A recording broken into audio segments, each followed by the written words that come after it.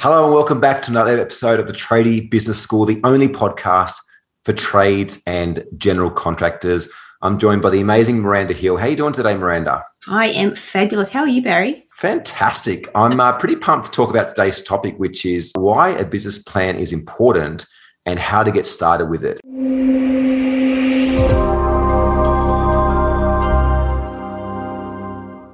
It's a bit of an interesting topic because, I've been in business for 18 years. And I remember when I very first started, I went through this program with the government to look at startup funding, which I never got. But part of the process was I had to produce a business plan to kick things off. And, anyone that's ever started a business knows that often they haven't actually got a plan. They've just got a desire to serve someone. They've got an idea of a problem that they're wanting to fix. They certainly don't have 40 pages worth of knowledge. And I remember I went through this painstaking process of creating a 40-page business plan, only to find that it sat in the top drawer of my desk and never ever got referred to or got used.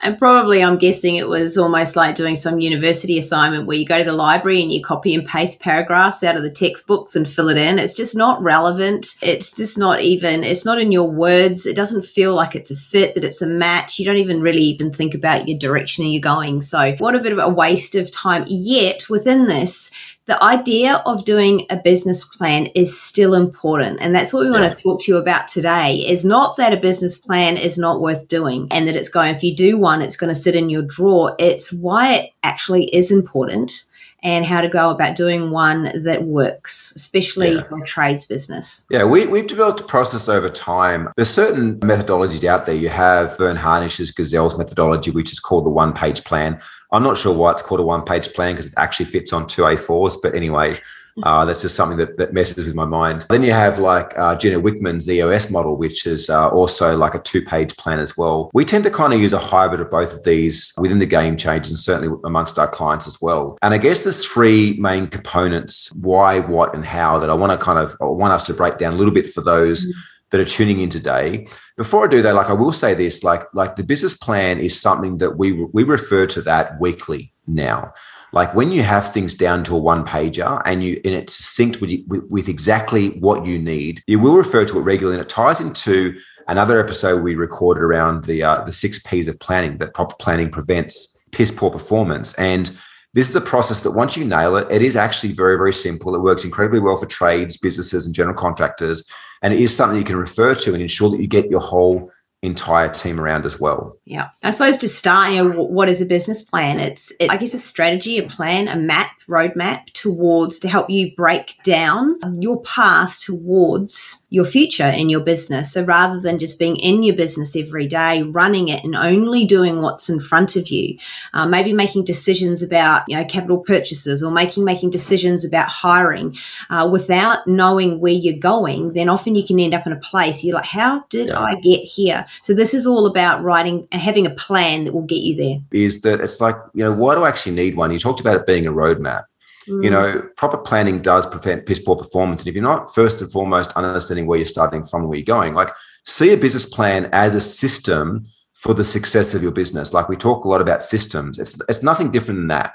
That if you know where you're starting from, you know where you're going, and you have this very simplistic 1 to 2 pages, the same as you'd have a plan to build a kitchen, to install, certain things into a home, to pour a concrete, like all these things. Like you guys and girls have plans for the jobs you're doing. This is no different. You just got a plan for your business.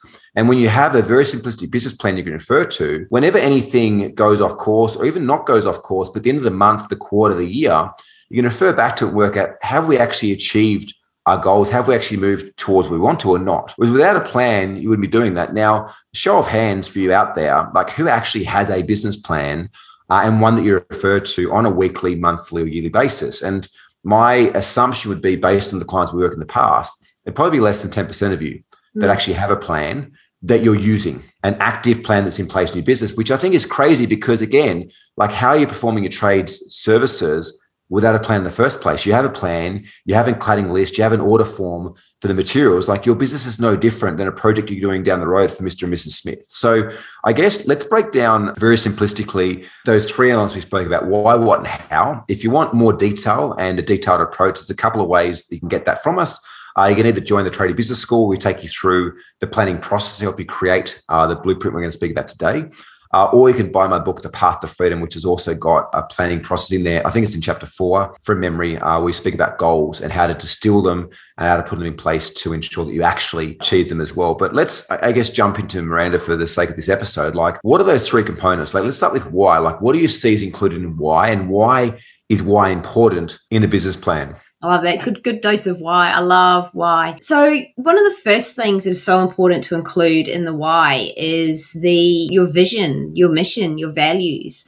So this is your North Star. It's where you're heading in your business. Now, your vision may be greater than your business, or your vision may, and I've noticed this in a number of our clients, that the vision for now is about their business, or it stays within an industry level. So there's no wrong nor right. It's wherever you're at and wherever your thinking is at for your vision and your business. Yeah. But it is about a direction for you. It's where you want to head, the place that you want your business to be in the future at some stage. The mission is what you're going to do to get there. And your values are the behaviors, the guiding principles that you will use to get you there. So it's the behavior of your people. The compass, yeah. Yeah. So your vision might be simply to provide a steady enough income to support your partner and kids, to not have to work more than 40 hours a week. Or it might be something like one of our clients who certainly didn't start there, but their vision is to become the base standard of training for all concreters in Australia and then into the world. Now, again, they didn't start there. Like, often, and I know myself included, you know, my vision to start with was just to get me out of pain and just to get me out of struggle. And as my business started to move to where it was profitable, where I started having more time, where it didn't rely on me as much, it was almost like automatically my vision started to become grander, to where it was like, wow, like, I actually want to help more people achieve now what I'm achieving. And we see that a lot with our clients. Their vision often starts quite small. Some do come in with these great grand gestures as well, but many of them come in with it quite small. And once they start to achieve that, it grows into something far bigger. But yeah, your vision is kind of like the sunset. It's something that you can't necessarily catch or reach, but you are always chasing. Your mission, often we say it's like your 10-year goal. Like, it's a big chunk that if I achieve this mission, I'm well on my way to achieving my vision. You so nicely put that our values are basically our guiding principles, or our compass that let us know whether we're on course or off course to achieve that vision. And to be honest, our values are far more than that. And it's probably something for another episode, but our values are everything from, like, how do we make decisions in the business? How does a business make decisions? We're not there to make it for it. And how do we remunerate, but also have performance conversations with our staff? And it's all based around value. You know, someone doesn't turn up on time. It's not like, oh, you're late. You know, that's your last warning. It's like, hey, how does you showing up right now align with our value of everyone contributes, right? Because right now you're not being a team player. So values are probably at least another whole episode. I've recorded a bunch of podcasts. Someone wrote in depth in them about, within my book, The Path to Freedom as well. But our why is really like, why are we even existing as a business? Like, why is this even important to us? And it's important to set that before we jump into, well, the what. And I guess the what is like some KPIs, you know, like, what are some revenue targets that we have? What are some profit targets, some gross profits and net profit? You know, how much cash do we want to have in the bank? You know, regardless of what trades business you're in or business in general, we always recommend to have at least a minimum 10% of your annual turnover as available cash in your business. And if you don't, you're running a very risky business, because things can change mighty quickly. So the what is kind of like some core KPIs, usually revenue, gross profit, net profit, cash in bank. It might even be some clear targets, like we want to produce, you know, 1 kitchen a day, you know, or 3 kitchens a week, or, you know, we want to have guys at 80% billable per week. There's just some key kind of dot points that you can quickly reference to let you know that you're on your way to achieving the mission and the vision. Yeah. Absolutely. Anything you want to add there, Miranda? Yeah, absolutely. I was going to add in there, and I don't know whether this was me once. So anyone out there listening was like, what's a KPI? What does that stand for?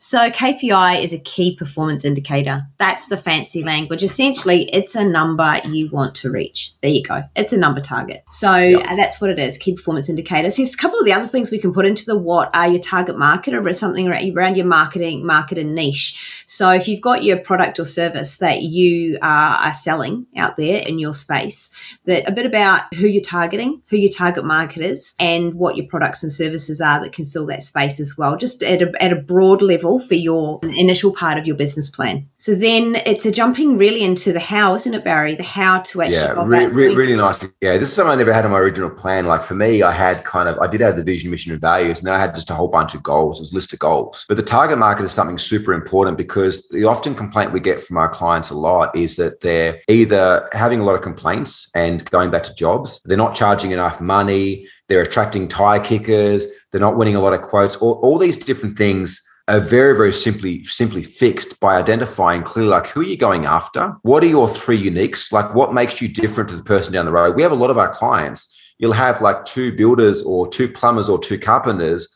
that refer work to each other.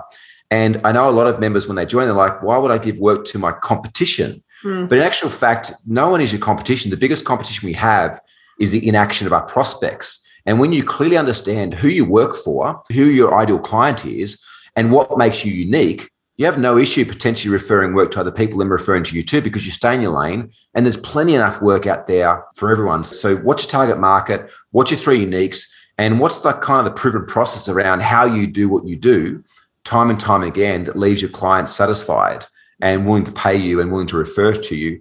And the last thing I put to there, Miranda, too, that often is overlooked is, what's your guarantee, right? Something that won me a lot of work when I had my kitchen and bathroom renovation company was a guarantee that I'd put on my work as well. And if you can put a guarantee on there, you can become steps above the rest. Now, this is not a marketing episode, but you so nicely put that the what is some KPIs, the target market you're going after, and painting a bit of a picture around, like, what does business look like when we're thriving? What does it look like in 3 years? What does it look like in a year?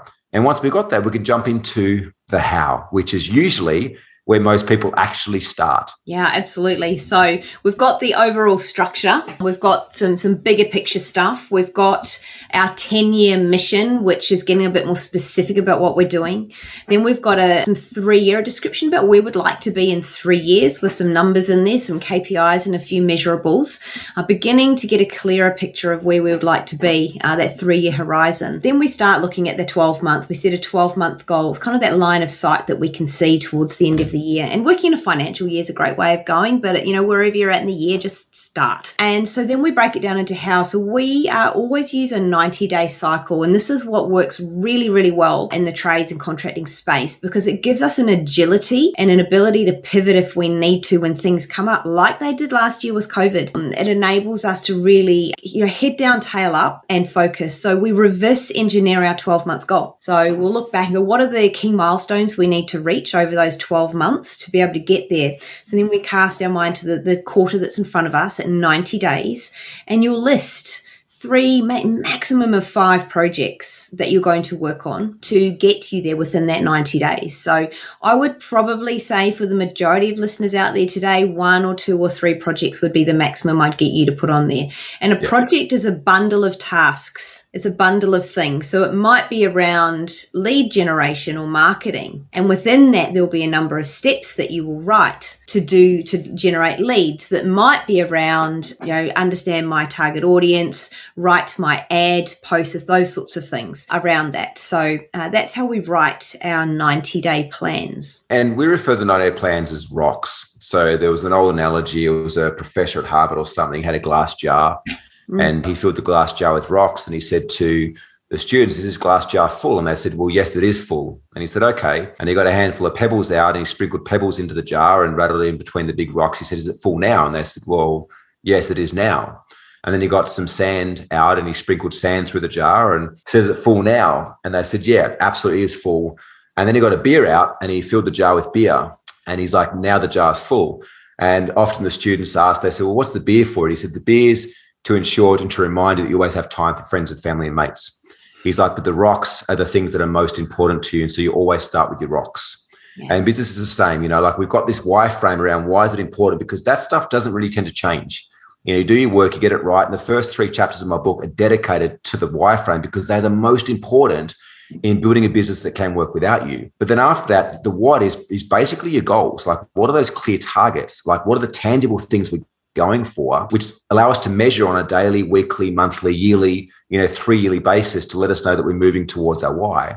But what we spoke about now, the how, is the rocks. What are the 1 or 2 projects that are pushed? Like, when we look at our goals, we might be smashing revenue and winning heaps of work, but we're finding that we can't keep up with demand. So we might have a rock around creating a really good hiring process. We might find that we are overstaffed and we haven't got enough work, or we're attracting really shitty clients that don't pay on time. So one of our rocks might be to develop a really good lead generation system. And as you put it, Miranda, that's our rock. But then there's a ton of steps under that. It's like we've got to do research around who's our niche. Who are we going after? What are we actually doing? Are we going to run ads on Facebook or on Google? There's a series of steps, which is why we try to keep those rocks to 1 to 3. Even if you've got a larger team, you're better to do those things to completion at 100% than do them half-assed and not get the results. And the last thing I'll put is within the how, we want to have an accountability. So within each of those rocks you put down, there needs to be somebody, one person in your organization. And if it's just you're a sole trader, one rock is all you need because you're accountable for that. If you have a few team members, you have them accountable for them. Now, that doesn't mean that they have to be responsible for completing every single task, but they are accountable to make sure that job, that project gets across the line and gets completed. Again, it's something that can be a little bit challenging maybe to, visualize based on the conversation we have today. And what I guess we really wanted to get across is the importance of having a plan that's simplistic, that has those 3 elements. Even if you don't want to buy a copy of my book or join us in the Tradie Business School, just get an A4 bit of paper and divide it into three sections. Why, what, how? What am I going after? Why am I going after it? What am I going after? And how am I going to get there? And start with that process and just find the difference it's going to make in your business to have some clarity and direction, the same way you give your clients when you show them a plan of the landscaping you're going to be doing, or the kitchen or the bathroom you're going to be renovating, or the house you're going to be building for them. It's the same damn thing. So I love that. The A4 bit of paper, the simplest way to do that. The thing you've got to do, though, is look at it, stick it on your forehead, stick it above your computer, put it somewhere that you're going to look at all of the time. Time and time again, it's, put in the drawer and goes dusty. Even 1 page, 40 pages, it doesn't matter. You have to look at it and follow it for it to work.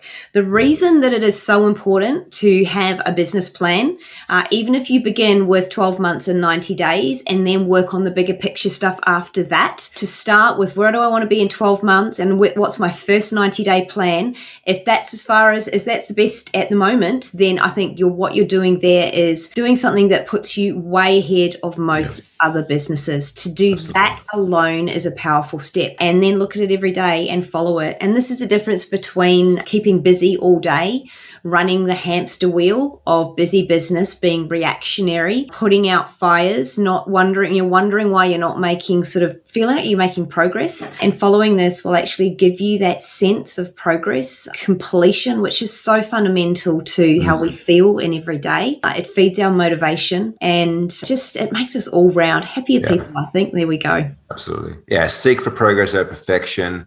If nothing else you take from this episode, the importance of it, and you start with a white bit of paper and draw it up. The whole point is to see your business plan like a system, something that you can iterate and you can keep refining until you have something that works well for you. If you do want a proven process, please, my invitation is to join the Tradie Business School. We help you to not only go and create this solidly for your business, we teach you every aspect from distilling your vision, your mission, your values, your goals, all the way through to systemizing your business, hiring the right staff, targeting the right target market. We literally take you through everything that it's going to take to build a wildly profitable trades or contractor business that can actually work without you. Whether you choose to work in it or not, it will absolutely work without you. We've done it time and time again. So my invitation is to click on a link somewhere around this video to have a chat to the team about joining the Tradie Business School, or the easier, cheaper, I say easier options to buy my book, but it's a lot harder in the sense that you have to go and implement what you read as well. So look, smart people spend money to save time and stupid people spend time to save money. Take that to your clients. Look forward to seeing you guys in the next show. Miranda, thanks so much for your time today. Thanks. Bye, everyone. Bye.